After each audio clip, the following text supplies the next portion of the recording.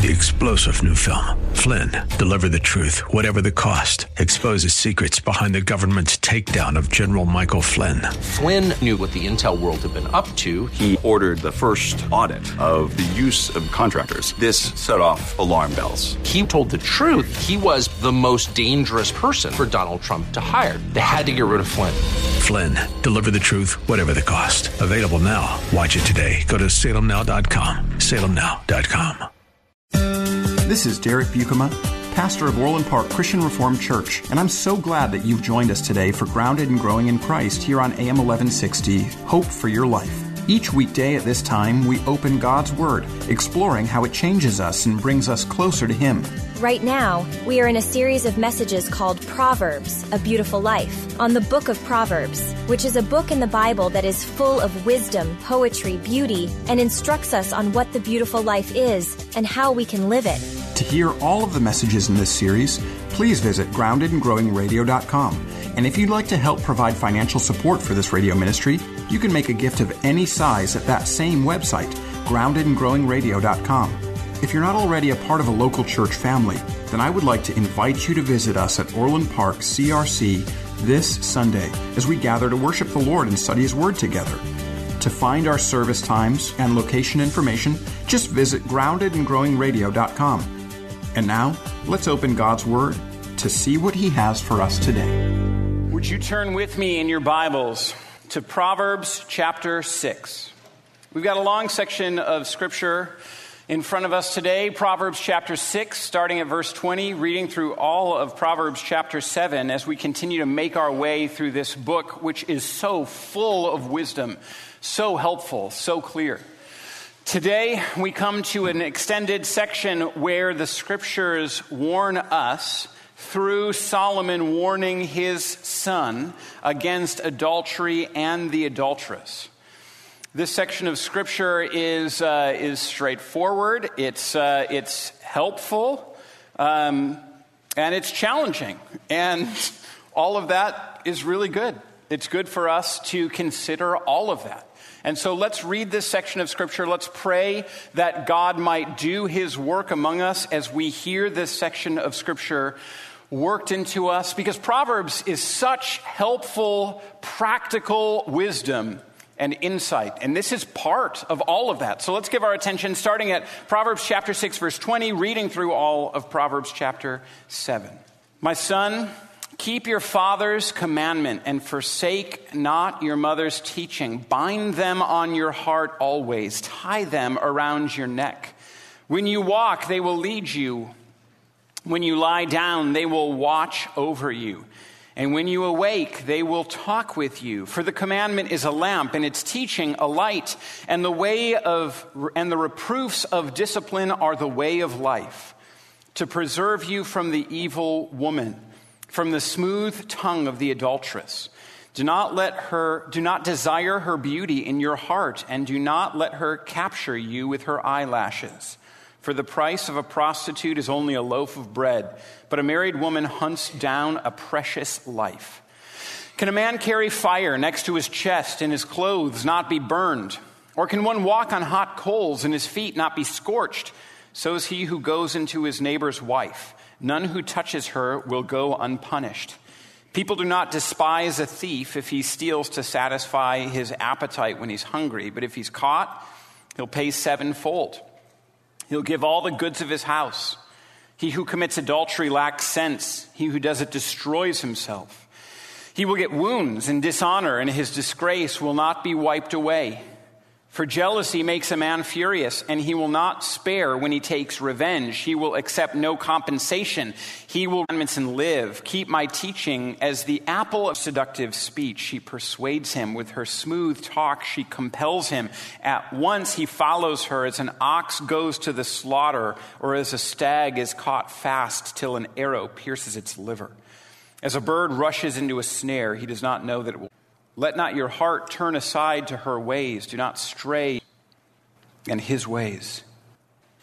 If you were to, after the service now, Google Toad Hall Architectural Digest, you'd find images of a building called Toad Hall in Architectural Digest.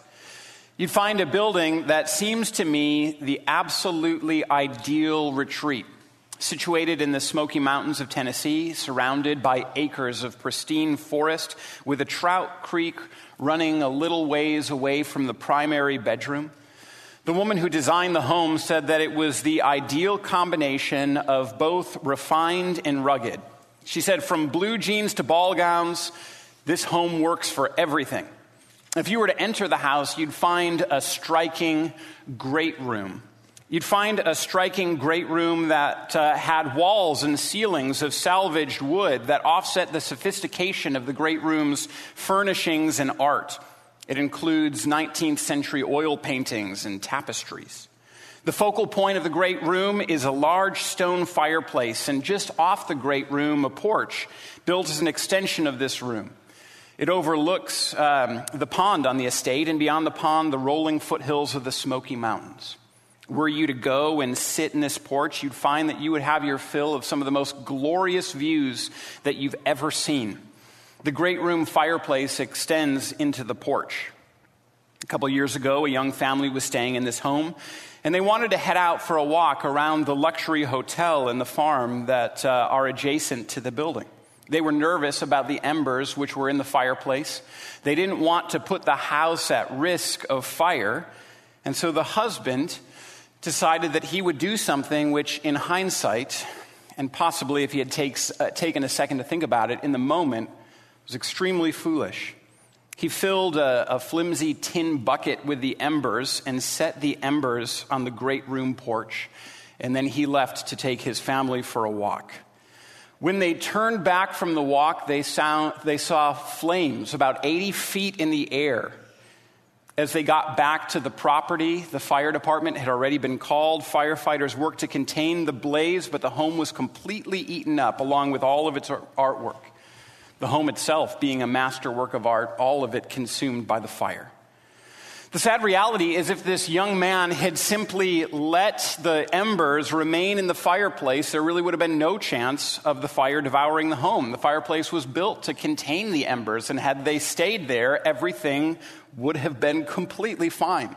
It was through his action of moving the fire to a place that it didn't belong that led to the blaze consuming the property. Fire's a good thing. And when the fire's roaring in the hearth and you can sit in the perfectly appointed porch surrounded by nothing but the sounds of nature, looking at a roaring fire safely burning in the place constructed for it, you realize that fire in the right place is an extraordinarily wonderful thing. But when it's moved to the wrong place, it becomes extremely destructive. So we find in Proverbs 6 and 7 today. In these two chapters, Solomon instructs his son about how utterly destructive adultery is, how it will ruin your life, how it will lead you to destruction. It's a message about the problem when good things are given to the wrong places. Sex throughout all of the Bible is a glorious gift of God.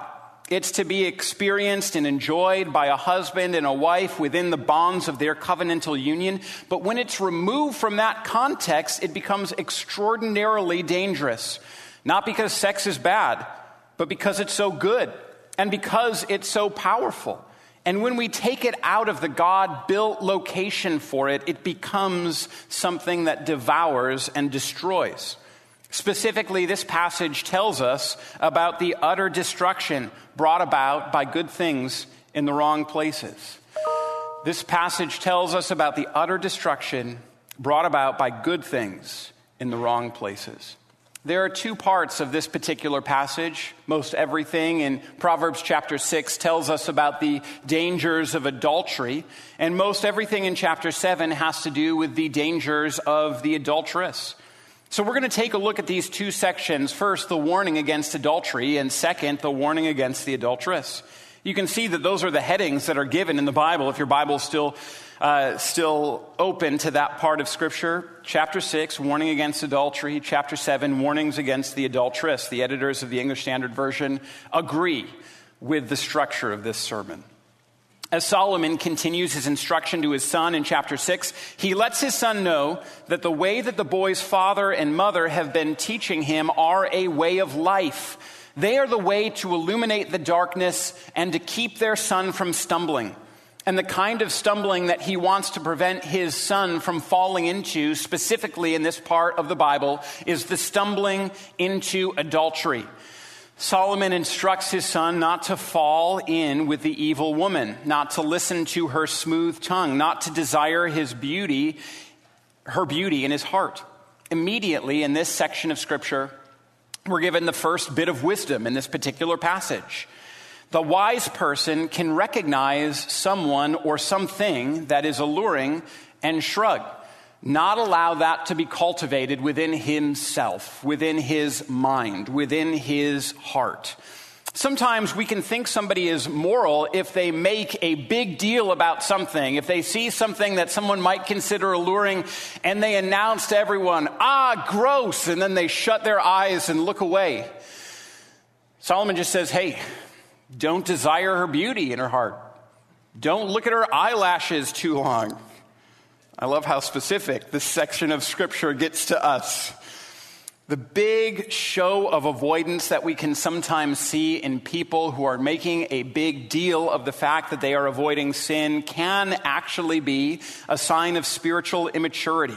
A sign that somebody has looked at something that might objectively be alluring and said, I would never fall into that thing. Just notice how much I'm avoiding it. It can be an indication of the fact that that's actually setting in the heart, and you're making a big deal of your avoidance of it because you want people to think that it's not residing there. Instead, the wisdom of Solomon is just to say, hey, you see this beauty? You see this thing that's alluring? And this sort of thing can go for men as well as women and men both. Just don't let it reside in your heart. Don't let it stay there. A person that has grown in grace and has been brought into maturity by the Lord God is able to recognize something that might be objectively alluring and just simply not let it take root in your heart, in your mind, in your seat of affections or desires. The way of wisdom and the way of spiritual maturity is to not try to claim that you are without desire. Not try to insist that you're without desire, not even to try to cut off desire, but rather to direct it to the right places. You've been listening to today's message from Pastor Derek Buikema. To learn more about Orland Park Christian Reformed Church, listen to past programs, and to give a gift to support our work preaching the Bible on AM 1160 Hope for Your Life, visit us today at groundedandgrowingradio.com. And while you're there, please sign up to download your free copy of the ebook, Answering 7 Hard Questions That Christians Ask. Again, that's groundedandgrowingradio.com. And now more from Pastor Derek in our series called Proverbs, A Beautiful Life, on the book of Proverbs, which is a book in the Bible that is full of wisdom, poetry, beauty, and instructs us on what the beautiful life is and how we can live it. Here in Proverbs chapter 6, the problem is not recognizing beauty and being delighted by it. The problem is recognizing beauty and then letting it take residence in the wrong part of you, or letting the wrong beauty take residence within you. The response instead, given in Proverbs chapter 3, just a couple chapters earlier, is to say, find your delight in your own spouse. Let yourself just be captivated by the one that God has given to you. Don't take your desire and place it on someone that God does not tell you that's a good sort of thing. Allow this desire to just exist within the course of your own marriage. The desire is good. The recognition is good. The beauty is good. Where it becomes bad, where it becomes destructive, is if it's taken out of the context which God intends. Beauty is a gift of God. Desire is a gift of God. It's simply that belongs within your own marriage. And if you see it somewhere else, don't allow it to take residence within your heart or mind. Solomon, again, is speaking to his son, but this instruction goes for both men and women. There are different things that men and women desire from the opposite sex, and there can be different ways that men and women can flirt with adultery as they cultivate unfaithful desires in their heart. It might be appearance or the sense of security that you think that you might have if you were with them rather than your own spouse. It could be the way that they make you feel and how you feel you deserve that after suffering through the lack of it in your own marriage. It may be that you wish that you had the wealth that you see someone else possessing. You could do so much with it, if only if it were yours. The desire itself may be perfectly good, but if it isn't for your spouse, it's in the wrong place. Don't allow your heart to move into the what if, see the beauty or the eyelashes or hear the smooth words and shrug. And allow your desires to be directed towards your own spouse. Or if you're single, allow them to be directed towards God. I recognize that this might sound right away as cold comfort. But the promise is that God will fill our hearts. My pastor, when I was growing up, said something that has stuck with me ever since that time that he said it. He said, so many of us have just enough Christianity to make us miserable. We know that we're not supposed to do this or that or the other thing. We don't have enough of it to make us absolutely full of joy. And as we recognize that we are people who desire, realize that the Lord Jesus is the one who can be the fulfillment of all of our desires in the most glorious and beautiful and healthy and wonderful way. And so allow yourself to be captivated by the beauty of the gospel, by the truth of God's word, and by the glory of a Savior who has come to redeem you. Solomon continues on and gives reason for his son not to desire the adulteress. He says to his son, if you give yourself to adultery, you are going to pay for it with your life. He says that the value of a prostitute is a loaf of bread, but that if you give yourself to adultery, you are going to pay for it with your life. Verses 32 and 33 and 34 explain for us the ways that the adulterer is going to pay for this sin. Verse 32 says the adulterer destroys himself. Verse 33 says that he'll get dishonor and disgrace, and that his disgrace won't be wiped away.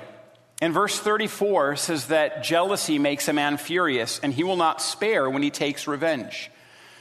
What the passage is telling us is that the one that commits adultery destroys himself, dishonors himself, and endangers himself. Let me take those in reverse order. Again, this is practical wisdom to us that fills up the book of Proverbs. The last one that's mentioned in verse 34 is simply, you commit adultery, you might get killed. When you commit adultery, you arouse the jealousy of the husband, and frankly, he might literally or figuratively seek to kill you. The kind of blind rage that comes from knowing that someone has violated your wife and your marriage knows few bounds. No man will generally let it go easily. He'll develop a new life's purpose to punish the person who did this. He'll see to it that one way or another, the offending person is going to be punished for this thing. He'll refuse any gifts that might be offered that would placate him, and instead, the singular hope for his life is that this person might be destroyed. If you're a person that commits adultery, the Bible says that the adulterer gets dishonor, gets wounds, and gets disgraced that will not be wiped away. This, again, is simply stating a practical reality that follows those who have committed adultery. If you are somebody who has committed adultery, the reality is that the dishonor of that act is going to remain with you for a long period of time. When people whisper about you, even at the very end of your life, well, you know what happened. Do you remember what happened back in 1977? Did you know that for all the nice things that were said at that funeral, that this happened, that happened? Oh, you know that this is the reality, right? And the way that it's all summed up in verse 32 is that if you commit adultery, you destroy yourself. Very often, almost all that you valued most in life will be taken away from you, whether it's your own sense of self or your family or your kids. Almost all of that which you valued most can be taken away from you because you were, to use the language of Proverbs, a fool. Solomon illustrates this with a compelling illustration. Solomon asks, can a man carry fire next to his chest and his clothes not be burned? Or can one walk on hot coals and his feet not be scorched? Adultery, he's saying, is worse than taking fire and putting it on the porch. It's taking fire and holding it in your hands and keeping it right next to your chest. It's taking fire and setting it on the ground and then standing on it. It's something that will cause extraordinary harm. It destroys us. And the sad reality that is present among us today, that if the statistics are right, and I know that this is an extraordinary congregation, but if the statistics are right, then some of us who are here this morning are at least flirting with adultery right now. This may be through the desires that we allow to persist in our own hearts or minds. It may be through what we look at late at night on our phones or computers and we think nobody is watching. It may be what we read, what we have hidden away. Again, at times when no one else is around. It may be dreams of things in the wrong places that we allow to persist again in our minds. It may be a hug that's held too long. It may be a level of emotional intimacy that's not appropriate in this place. It's appropriate really only with your spouse. And if any of us are here this morning and are flirting with adultery, I love you. And I need to tell you that you're destroying yourself. You can't pick up fire out of the hearth and hold it near your own chest and not be damaged by it.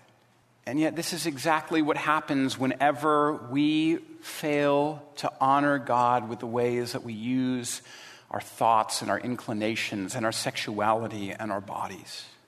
I love you so much that I need to tell you the truth that God's word is telling us. I love you, and I don't want it to happen to you, because again and again and again, I have seen lives and marriages and reputations torn apart by the foolishness that is adultery. If you're flirting with it, if you're engaging with it, you're destroying yourself.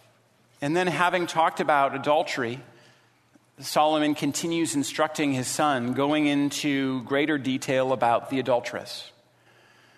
As we come into Proverbs chapter 7, we might find this section of Scripture shocking.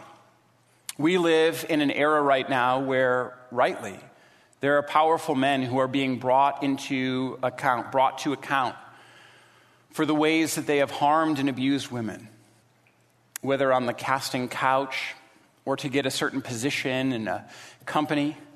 The things that these powerful men were making women do is coming to light.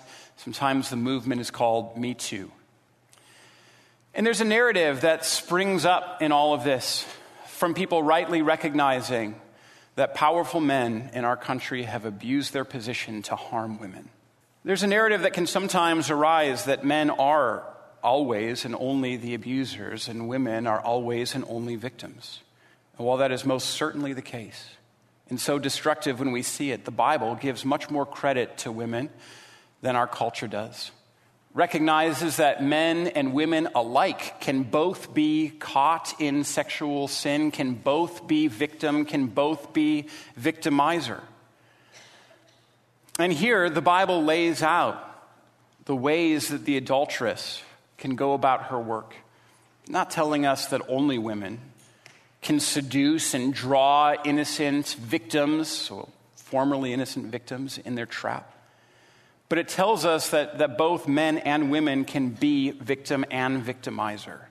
As the adulteress is described here in Proverbs chapter 7, she's described as wily of heart.